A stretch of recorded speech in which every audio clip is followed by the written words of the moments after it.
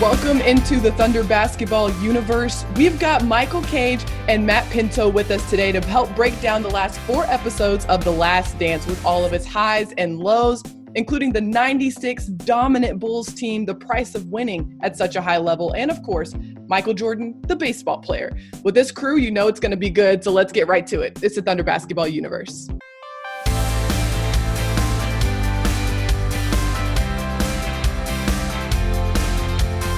It's another Last Dance pod. We brought back our reinforcements, which means we have Thunder broadcast analyst Michael Cage and Thunder radio play-by-play broadcaster Matt Pinto, and of course, Nick Gallo.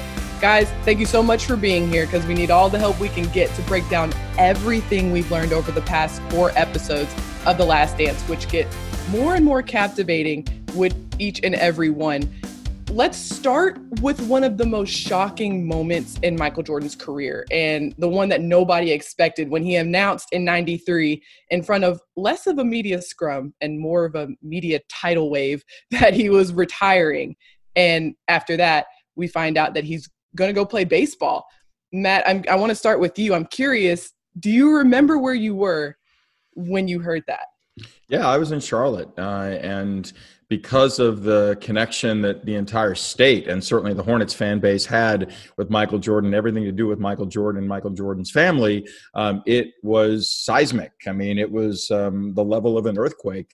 But I think that if you paid close attention to that final season as things began to wear on and he began to wear down mentally, physically, all of those components, it's somewhat understandable. And then with the death of his dad, I think that kind of capped things for him at that specific moment in his life, that it was time for him to kind of turn the page and get away and unplug himself from, I felt like, honestly, in the portrayal in The Last Dance, a little bit of a naivete about him in the context of that he could do no wrong. And when he began to bump up and hit the bumpers, and he wasn't this perfect player, in the Atlantic City story, for example, he's going to receive criticism. He's an iconic figure. And I felt like we saw a side of him sensitivity-wise that maybe not many people recognized existed. Mike, what about you? Where were you when you heard this? Well, first of all, I was still playing in the league, and I was shocked, as most players were. I started calling some of my friends and some of the guys I knew. I was on the, Sonics team at the time. I'm like, I got a call from Sean Kemp. He says, "Is this true? Is this for real?" Because you got to realize, back then, news traveled a little bit slower. Okay, we didn't have all this social media stuff. We didn't have I had to page somebody, I had to wait for them to call me back.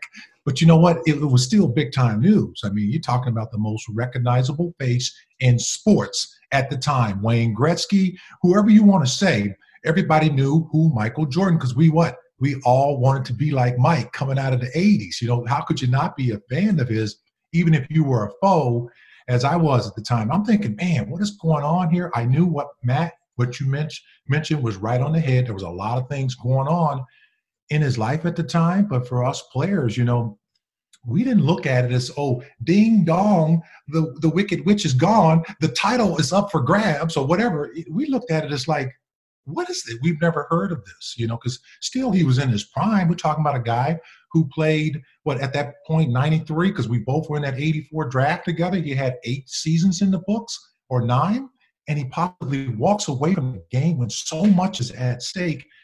I knew that there was something bigger going on. What it was, only Michael Jordan knew at the time. Apparently what it was is he just really wanted to play baseball, guys. I guess he was looking at Bo Jackson and Deion Sanders and some of these guys that were multi-sport athletes. Was that more in the water at that time, that it was a little bit more normal that a guy might try his hand at a different sport? Or was that just still completely stunning that a guy in the NBA would try to play baseball? Well, he was in his prime. I mean, there was nothing about his game that had eroded skill-wise. I mean, we can speculate on the mental and the physical fatigue that may have taken a toll winning 3 consecutive titles. And I think the other aspect that was very revealing to me, Michael, I don't know how it hit you, Michael spoke outwardly. He spoke directly about nobody else has won 3 straight since Bill Russell. I'm going to do that. And then I'm going to assess my options, so to speak. And so when he won that third straight, I think all bets were off, figuratively.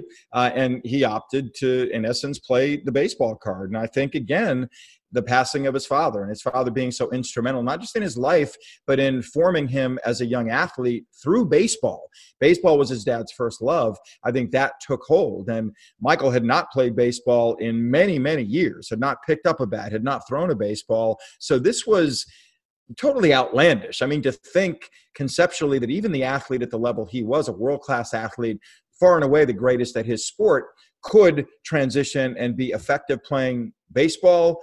I was as harsh a cynic as there was, because to me, baseball requires a lifelong dedication to be effective and successful at the highest level. I didn't see any possibility of him transitioning that smoothly.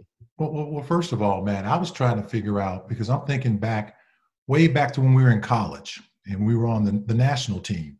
And I remember this guy, every day he showed up first at practices in Manhattan, Kansas, at Kansas State. Jack Hartman was the national team coach. And this dude was super competitive. He was fun-loving. He was like a guy's guy. He always had us together.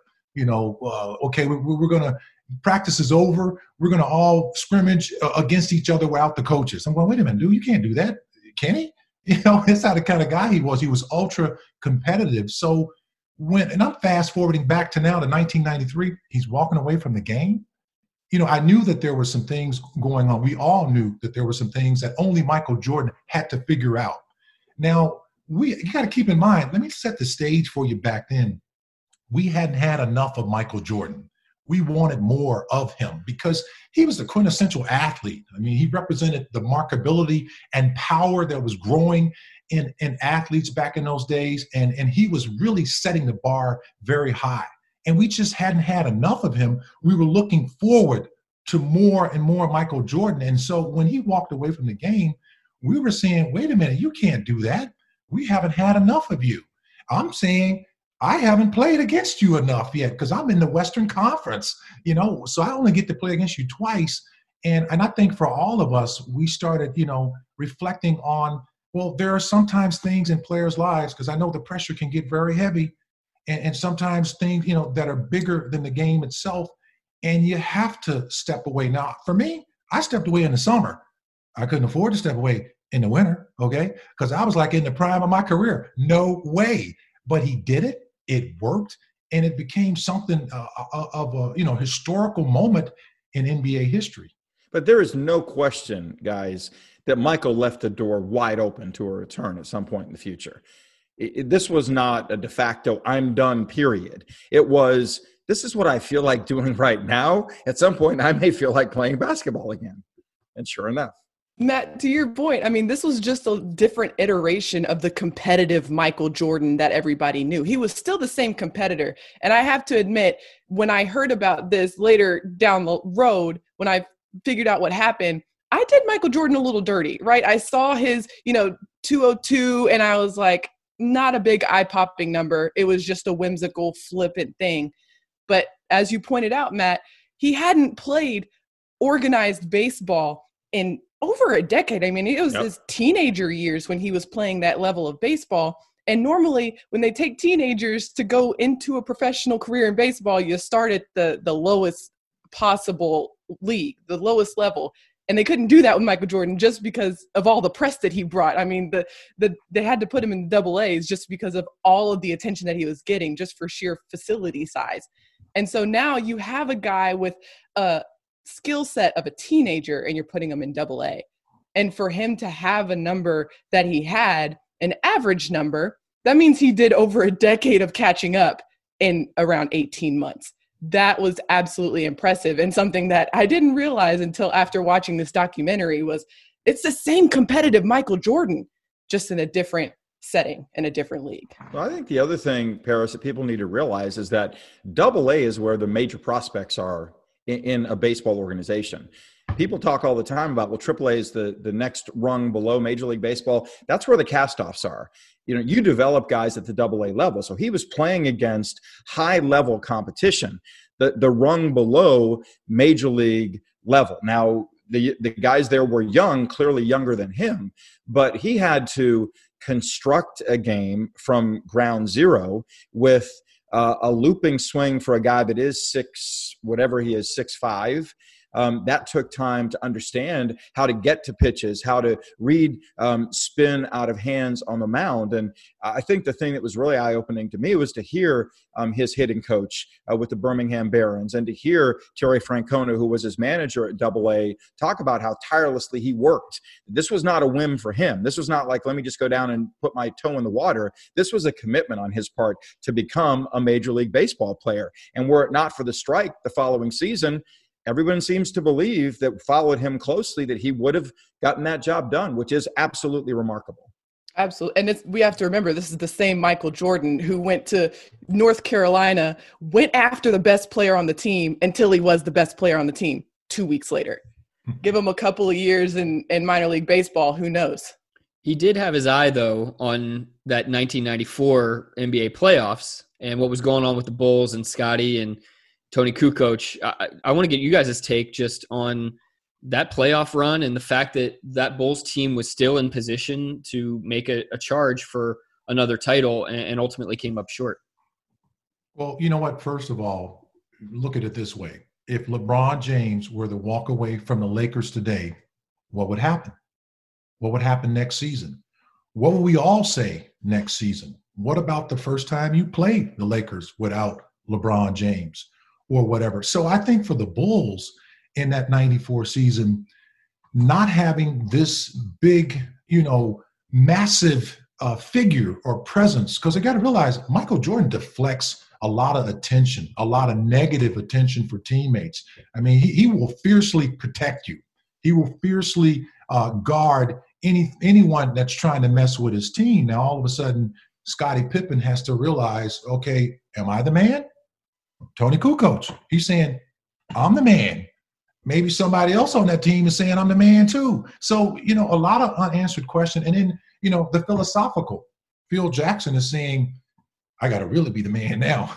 I got to figure out how to make these guys believe in themselves without this polarizing figure that's now been pulled from the equation.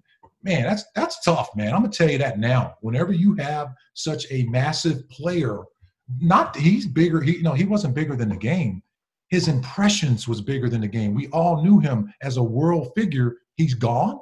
And now these guys got to go through training camp and answer all the questions. And guys like me, I'm going at the Bulls. Y'all don't have Jordan? I'm going at you. It's time. It's my time now. That's what we all were thinking. And it really puts the flip side of that, Nick, just really quickly, is that there were a lot of guys in that locker room that exhaled. I mean, they feared him. They feared the tactics that he took into practices, and there was never a time to take a play off. If you did, you had to deal with the wrath of Michael Jordan. And this has been illustrated beautifully in The Last Dance. So I think there also was a sense that, one, Scottie Pippen came out of college as a point guard. He grew from the time of his senior season in college until he became the player he did in the NBA. So he had ball handling skills. Phil Jackson was a staunch believer in the triangle. This was an opportunity for the Bulls to run the triangle offense, which they did. They shared the ball. Guys on the team, I think, really embraced the challenge of proving that they had something other than number 23. So I think there also was that component that we saw play out. It's just part of, to me, what's the beautiful human dynamic that exists in pro sports. So there were different angles to take a look at around what went on with this team.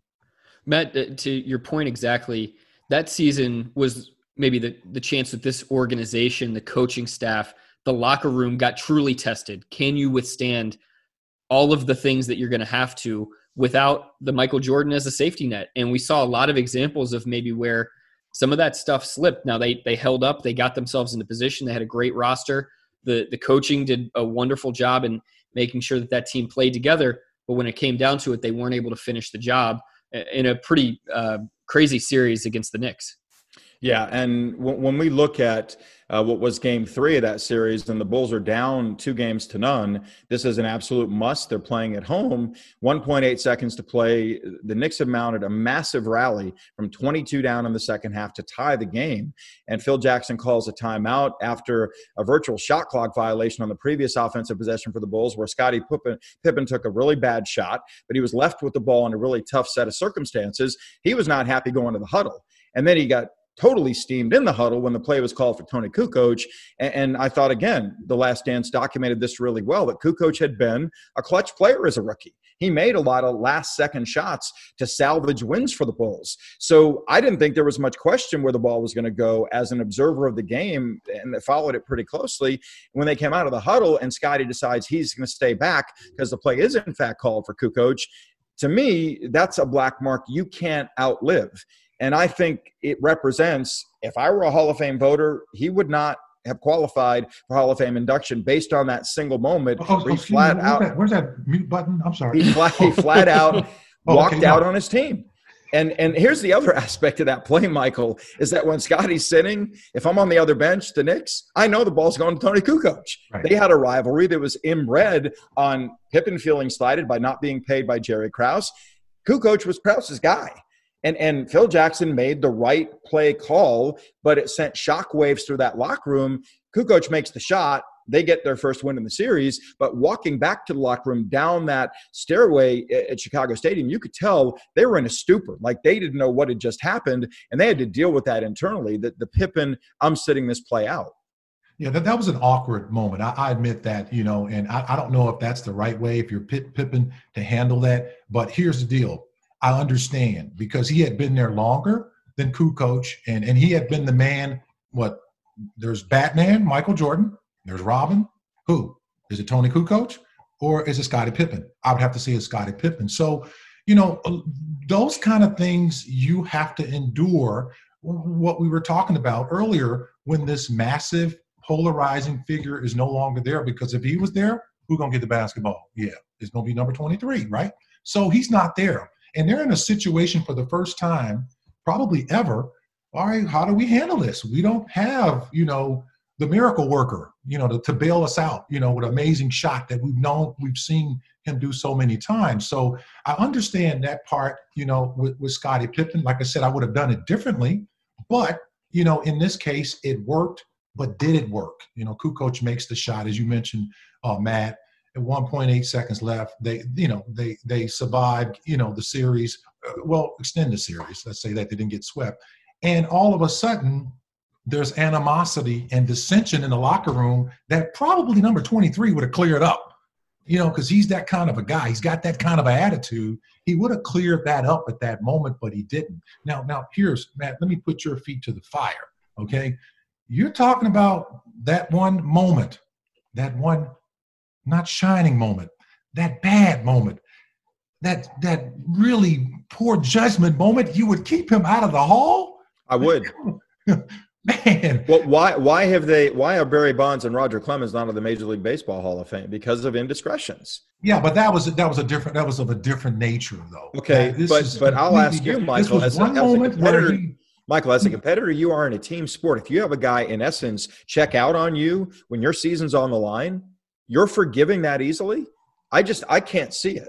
And I didn't. Obviously, I only played on the high school level. Let me say this. In all fairness, in the heat of the moment, basketball is a very passionate game. It happens. You know what? And I think we all know that it was a black mark on his career. Hey, we're all not clean. Matt, if you are, if you are clean and clear, my friend, then you may throw the first stone. But if not, hear me out for just one more second.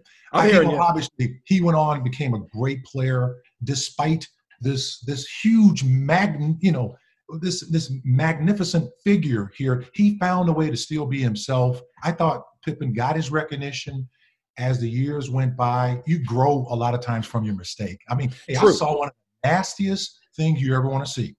Okay, I'm in practice in Seattle, and we're just going at it because back then, in the early 90s, this is late 80s. Practice was real physical. We just grind it out, and over a 2-hour period, guys start getting crazy and physical, throwing, vicious elbows.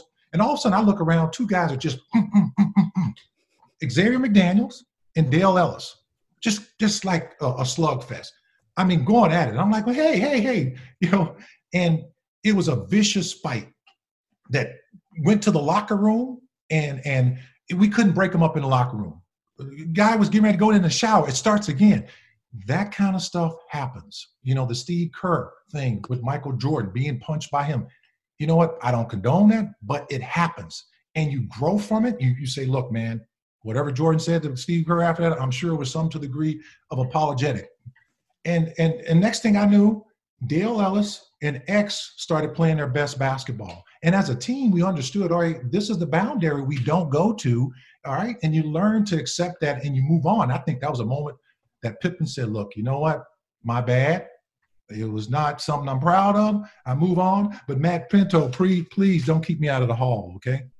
Yeah. Here's the only other thing I'll add is that he did apologize to his teammates by all accounts, yet he also said in this documentary, if I had it to do over again, I don't think I'd have changed a thing. I mean, explain that. That says a lot. Please. Well, I can't fault him for that either. He's saying, look, if I had to do it all over again, hey, I probably would have did it a little bit differently. But you know what, Pippen, I was glad That's not what he said, though, Michael. He said I probably wouldn't have done it differently. Well, I was glad to see a little fire in Pippen at the time because, you know, Pippen never really did it. You got to remember what the Pistons did to Pippen, man. Oh, I know. They tortured that dude. They said, all right, we're going to find a weak link and we're going to beat him down. Pippen was the man. And now he's saying, look, I can step up and be the man. I'm going to be a tough. You know what?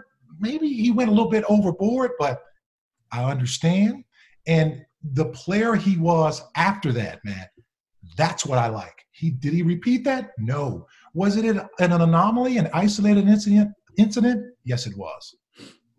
Certainly a memorable 1.8 seconds in the Chicago Bulls timeline while Michael Jordan was gone. But there was another moment, a very brief moment, and it was a 2-word fax. I'm back. What do you guys remember about that day? I'm glad fax machines were on, is what I remember. It would have been a tweet today. Yeah, exactly. I'm glad I had my pager working too, because I said, oh, he's back? Who's back? Who is this? Well, I think that the stage was kind of set when he said, I'm not crossing the picket line baseball-wise. So it was like, okay, what am I doing now? And he was invited back by B.J. Armstrong to practiced a handful of times, and all of a sudden momentum built that he may come back. This is March. And it was extraordinary, I would say, at an even higher level than when he actually left the game in '93. But the reality of the concepts of superhuman and if anybody can do it, he can, proved a fallacy because he was not in physical basketball condition to deal with what was to come in that playoff run. And that showed itself in that Orlando series that wound up knocking him out and knocking the Bulls out for the first time in more than a decade with Jordan at the helm. Well, you know, first of all, when you hear that word, I'm back, you know, we all kind of knew what it meant at the time. You know, I was still a player, obviously, just a year later. Now, what you really look at is like, all right, well, I understood because when I was with Jordan, I spent the entire summer with him training on the national team.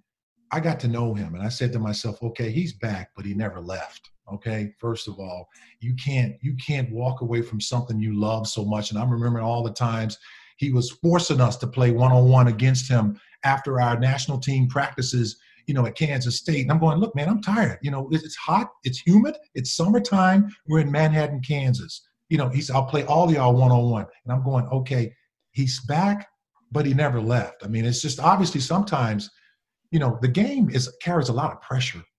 It carries, you know, when you're the most, you know, looked at, most watched, most, you know, microscoped player of your generation, man, you know, no matter what you do, you're going to always have something.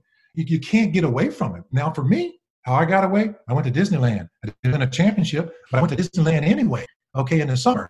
And people will look at me and go, who are you? I go, I'm 6'9". That's who I am. Oh, okay. I said, look, man, I'm Michael Cage. Do you know that? Oh, okay, I'll tell my kids. Like, that's my getaway. Michael Jordan, he couldn't do that. He couldn't get away. He couldn't go anywhere in this world on the planet in 1993 or 94 to do that. So maybe that year away was the best thing that could possibly happen to him. And now all of a sudden he says, I'm back from that sabbatical. I got myself together. And there are some things, you know, I need to work out. BJ did, you know, his job. And he, you know, he kind of like hot bath water, man. You kind of put your toe in a little bit. See how it is, and the water's good. You like it, you go and get in the tub, and that's what he did. But, you know, the aspect, too, though, of this, Nick and Paris, is that while the Pistons fueled his push over the top to win those first 3 titles, the magic and the humility that was right there for him to eat on his doorstep and falling the way he did to the Magic in that semifinal series in the Eastern Conference fueled his fire again, so that offseason he became very intent on, if I'm going to play, we're going to win. And I'm not going to accept this losing stuff. Tim Grover, his personal trainer, let it be known to everybody that he was ready to go to work the following day after his team was eliminated. So I think you look at the Pistons and the Magic, that Magic team was really stocked and talented as, really pivot points in the forming of what the Jordan era and the Jordan dynasty were all about. Yeah, there was definitely a vengeance that Jordan and the Bulls in '96 came back with. And Jordan's, on top of the world in every way. Obviously, the shoes are going crazy. He's got Space Jam that comes out, like the first time that a player had really done something like that. But on the floor, what separated that '96 Bulls team from the other Bulls teams in that era for them to get to that 72-win milestone? I think it's Dennis Rodman. I mean, they really missed Horace Grant when he became an Orlando Magic player because of the dirty work he did on the front line at the power forward spot. That position was different at that time and age in NBA basketball. You needed that position. You needed a defender to deal with the low post. That was a factor in the offenses teams were rolling out standardly in the NBA. And you needed a guy that was willing to do that dirty work and go gobble up defensive rebounds to trigger the breaker to get you going offensively. They missed him significantly the previous season. Bringing Dennis Rodman in and having a presence like Jordan to at least keep him reined in professionally on the court, I thought Michael was the biggest aspect, aside from Jordan tirelessly working to get himself back into full basketball condition, to what we saw from the Bulls the following season. Well, I think you're right, Mac. With the Rodman acquisition, that was huge for the Bulls. I mean, you just sometimes some teams just continually make the right moves. It was a perfect move for them. And I think it gave the Bulls another polarizing figure, if you will, because, Dennis Rodman became what he was, man. I remember, when he dressed up in a dress and was on top of the Empire State Building to launch his book. That's great for Michael Jordan. That's great deflection for him, because you got to realize Michael has been taking the line of fire his entire career on that team. So you get another guy like that who's now all of a sudden, being what he wants to be. And it really, I think, took a lot of pressure off of Jordan in that sense, just from a media standpoint of view. Now, the game itself didn't change because Michael Jordan was, he was phenomenal at that point. I mean, anytime he win 3 straight titles in a row, you've got to be doing something right, coming after what we just talked about, taking a year off from the game and then having to start somewhat. Maybe that was what was best for him too, because he's so competitive. He's always playing. He's always training and doing all that sort of thing. Even with the baseball, I was, listening to it last night with, I think a baseball scout was talking to him, maybe a coach, and saying, Michael, you got to understand, baseball is different than basketball. The way you train, the way you move, everything is totally different. Maybe that was something that really helped him, helped refocus him, reshape his body, and then coming back with the trainer who put him in amazing shape. And then they go on, they win 3 straight titles. I mean, just phenomenal stuff that you look at where a lot of things happen right for the Bulls. It wasn't just Michael Jordan. I mean, the acquisition, yes, of Rodman. I mean, Phil Jackson still believing in this team. And then that year that team had without Michael Jordan, as you mentioned, Matt, to run the triangle offense and perfect that. Because, they got to realize the triangle offense is what it is. It's based off a triangle. You're just going to go simply into the post, have a guy who can have, pass the basketball decently. Rodman, come on, man. That's all the guy did. He didn't really take a shot. Do you ever remember Dennis Rodman taking a jump shot? I don't, but he was perfect in the triangle. It worked. And they took off, a year later and continued what I think we all saw. And I don't know if I expected anybody to win 3 in a row, because that's very difficult to do, but they did it. And it was amazing, man, to see that kind of, I don't like saying dominance because I was still a player at the time. I got an ego too, pride, all that, what you want to call it, but they dominated because of that. And they made the right moves, and they, they put their egos aside. And Jordan, I think he was the biggest one. Earlier in the Last Dance episodes, put his ego aside and stopped being the scoring champion and more of a team player that led to championships. Mike, I'm going to take a little bit of a different approach here. I think Mike's ego and his pride is what helped them the very next season after losing to the Magic. There's a common theme throughout this documentary, and it's every time Michael Jordan feels slighted or feels like gets beat, just to be honest, he's a competitor. He doesn't like to lose. He gets beat, Horace Grant, the Magic, and now he reconstructs his body. That's exactly the word he used. He had to reconstruct his body to come back, and he came back with vengeance. The same thing happened when they lost to Detroit before the first three-peat. It's a common theme. He gets beat, and then he builds his body up, gets back, and then comes back with a vengeance and wins. Also, another side note, I don't know about you guys, but I could watch a whole documentary of Michael Jordan's reactions to what people are saying about him whenever the director hands him an iPad. This goes right into the Supersonic series where he literally says, I had no problem with the glove. What were your guys' thoughts about that? Well, athletes are delusional and they live in an illusion like we all do.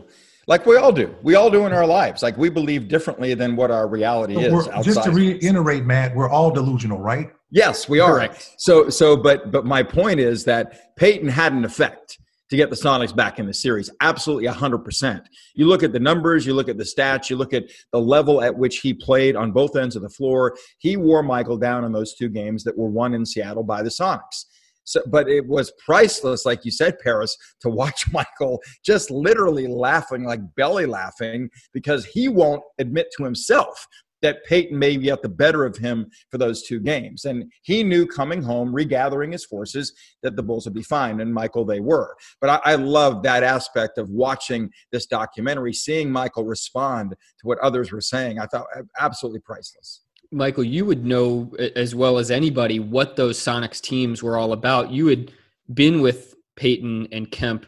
You weren't on that 96 team, but as we've learned about the way that this Bulls team played, the gritty defense, the triangle offense, playing through Jordan, Pippen as a facilitator, can you maybe explain how the Sonics team played that season and got themselves to the NBA Finals? Well, first of all, that team was built in '92 when George Karl first arrived. He was trying to construct a team that, first of all, that could get past the first round in the Western Conference. Because if you get past the first round in the Western Conference, you got a good chance. Now, you got to realize back then it was best 3 out of 5. And that's more in favor of teams that, come in that have a lesser record. Let's say that. Because if you have a bad couple of games, that series is over. So you have to watch out for that. George knew what he was doing. So when that team got to the 96 series against the Bulls, that team was about as complete as it could be without Michael Cage. Okay, that's all I'm going to say. Okay, I got that out because, I could handle Rodman, first of all. But that aside, when, George Karl, it was interesting. Now, when I saw, the Last Dance last night, and that little piece with George Karl talking about he saw Michael Jordan in a restaurant, and he's a North Carolina guy. George is, so is Jordan, and he just walks by and without speaking, Michael Jordan is in a restaurant with Ahmad Rashad, a good friend of his, and George Karl ignores him, doesn't even say anything, and Jordan looks at Ahmad and said, "Do you believe that?" I can't say exactly what he said, but he said something to that degree. "Do you believe that? He didn't even say anything to me." And Jordan, that's the type of player he is. He used everything he could to throw it at you. And that's what he did against Seattle in that series. And of course, now back to the Peyton thing, GP was a great guy, first of all, he's super competitive, but in this series, the only thing he could do was be physical in my opinion with Michael Jordan. Couldn't stop him. Who can stop Michael Jordan? Okay. So Jordan's not averaging 35 in the NBA Finals. He only averaged a career low 27 a game against the Sonics. Okay, I'm trying to figure out where's the celebration in that, because that means somebody else. And when the Bulls got the ball in the hands of somebody else and they're doing damage for point parts of the game, that's a problem, because then they got guys like Kukoc, Pippen, who are scoring numbers on you. So when I heard about that part with Gary Payton, as terrific of a defensive player he is, GP is 6'3".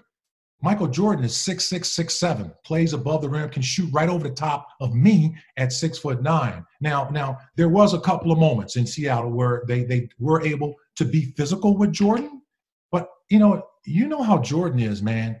He's gonna keep coming at you. He's like the Terminator. All right, you figure not the good Terminator, the bad Terminator, where once you beat me, I'm going to turn around and use that against you the next time. That's a weapon I'm going to use against you. He did it against George Karl, and he did it against with GP. If there's one thing that we've learned during this documentary, it's don't poke a sleeping bear, aka Michael Jordan. That happened with BJ Armstrong, and we also saw this in the LaBradford Smith story, which really illustrated exactly what happens when you go against Michael Jordan. And this just happened to be on a back-to-back. The very next night, LaBradford Smith had 37 points in that game. Michael Jordan still kind of coming back. The very next game, Michael had 36 in the first half. That competitive edge really fueled a lot of the Bulls' successes throughout all of MJ's career.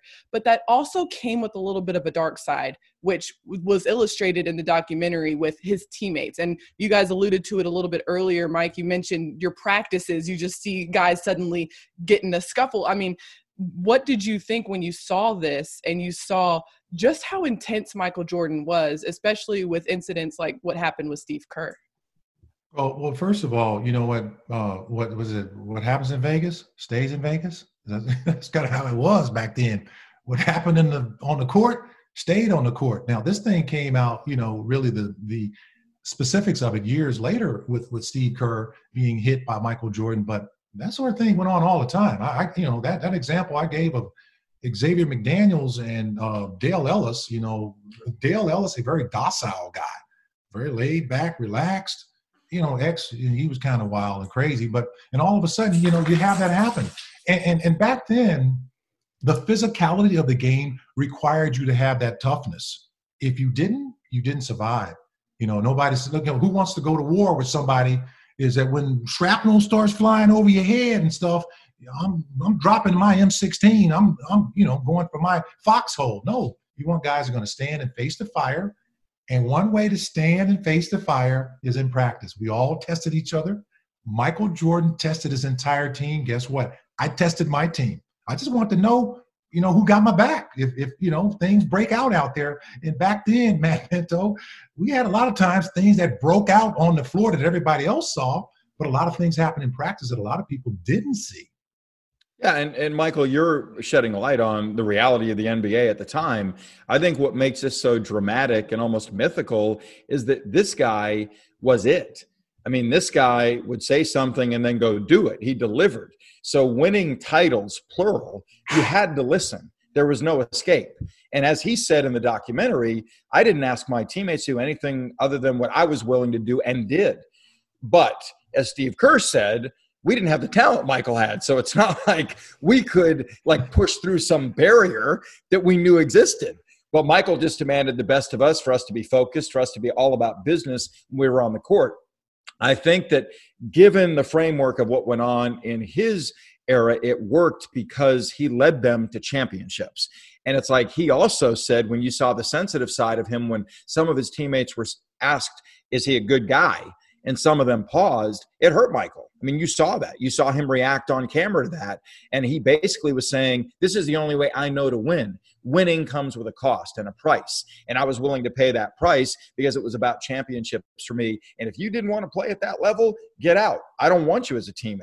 So I loved it. To me, it was as raw and real as anything we've ever seen an athlete of his caliber speak. And Michael, I think it speaks also to, this is why superstar athletes that have won championships are not good coaches, because they demand above and beyond what most common athletes that play in the NBA, the highest caliber of basketball on the globe, can deliver.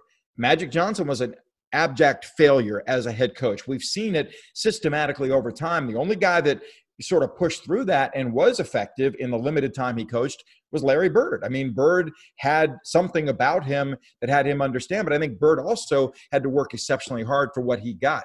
Whereas the perception with Michael is Michael had the athleticism, the work ethic on top of that is what pushed him over the top. But all of that to me was just fascinating to see that dynamic. And in essence, the method of Michael Jordan's genius was, if you can't take me putting you under pressure in practice, how are you going to deal with Pat Riley's Knicks and Shaq and Orlando and the bad boys? You're not. Yeah, there was definitely a philosophy on display. A good 15 minutes basically there where Jordan explained, this is how I do things. This is how I operate. Yes, I'm vicious. Yes, I'm tenacious. Yes, I'm unrelenting. But this is how I get things done. We saw the stories, the LeBradford Smith, for all those Game of Thrones fans out there, that was like the reigns of Castamere. And then that goes into B.J. Armstrong, who had, the next guy up for him to terrorize after that, just for simply, barking a little bit. And so we saw that over and over again. And as you guys are describing, that also spilled into his leadership style. I'm curious from your standpoint, I know you guys both have been in the league so long. How would you compare that Jordan leadership to maybe some of the best leaders that you guys have been around in the teams that you've been on? Wow. Well, I think that Jordan was spot on. If you talk about during those times, now he got the end result, championships. What did he win? 6 titles, right? But that happened in a lot of locker rooms. I'm going to be honest with you. It wasn't like it was just Jordan, pushing the envelope by himself. I mean, I remember countless times where I was in the locker room with guys like Norm Nixon, Marcus Johnson. When I got up to Seattle, X-Man, that type of personality. And now, it's different than what it is today, because today, the guys are more friends, and that's just how it is. They played AAU ball together. I didn't play AAU ball. I just played street ball, sandlot, blacktop, and that was it, And when my street couldn't beat your street, Nick Gallo, we fought. We just, hey, and then after we threw a couple of punches, hey, man, all right, I'll see you tomorrow, and that's how it was, And with those guys back, with what Jordan was doing, you got to love it, man. He was really, really seeking the best out of every single guy. Now, he wasn't, not only was he, practicing what he preaches, man, he was putting it on display for all of us. I mean, and privately with his teammates. And you got to also give him credit too, though. Now, it wasn't like he was just picking on people. Right? It didn't happen that way.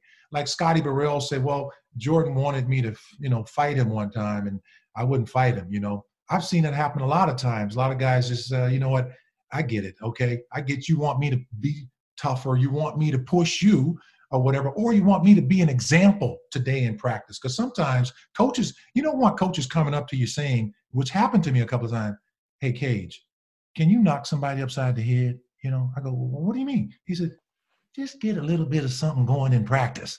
We're like having too much fun. It's a country club today. I need everybody focused. And when he said that to me, and I said, I heard him say that to other people too. I go, okay, I better raise the bar because I know the hammer time is coming. That's how I was. And Jordan pushed his teammates, and they knew it. They knew it was coming, and they accepted it, and it wasn't like he was just picking on one particular guy. It was a philosophy. It was who he was and who he had been, and he just basically said it, in the last 10 seconds? If you don't want to play that way, then don't play that way. He's basically saying, if you don't want to go that way, and I'm going to push you to the limit of what you can, your truest potential, you don't want to do that, then don't do it. I think, there are aspects to team as well that we can spend a minute on. And the prime example here with the Thunder is when Kendrick Perkins was in the throes of what was going on, when he came having won a title with Boston in 2008. And frankly, had he been healthy, they likely would have won it in 10 against the Lakers as well. But he had that knee injury. But he tried to teach and mold the young players in that Thunder locker room. And one of the funniest moments that became public is when he and Steven Adams were going at it in practice, and he yelled at Steven, "I'm the only silverback here. Like, you need to realize that." And so, understand there are those dynamics that play out in the framework of teams as well. vividly remember being with the Dallas Mavericks when Dirk Nowitzki came into the NBA. And Eduardo Nájera is so loved here, given his time at OU. Nelly, when Dirk would make a mistake as a rookie, Dirk was incredibly sensitive. And if you got on him in a certain way, you'd lose him for an extended period of time. There are players like this. And he would scream at Nájera to get to Dirk in practices. And Nájera knew it. Nájera had thick skin, and he would just laugh at it. And then Nájera would have to whisper something to Dirk to convey what Nelly's message was. Don Nelson, the winningest head coach ever in NBA history in terms of total victories. So you've got to understand the psychology that is effective as well. And where Michael may have come at players in the same way, there had to be a mop-up guy there, Michael. There had to be a guy that was, to Michael's bad cop, there was a cop that was going to put his arm around a player that needed that because they were more sensitive in different ways. And so I think understanding that psychology is part of the reason Phil Jackson, for example, was as successful as he was. He knew how to manage guys in different ways, and that dynamic is pretty important to having all cylinders fire in a way that gets the most out of them in prime minutes of a game.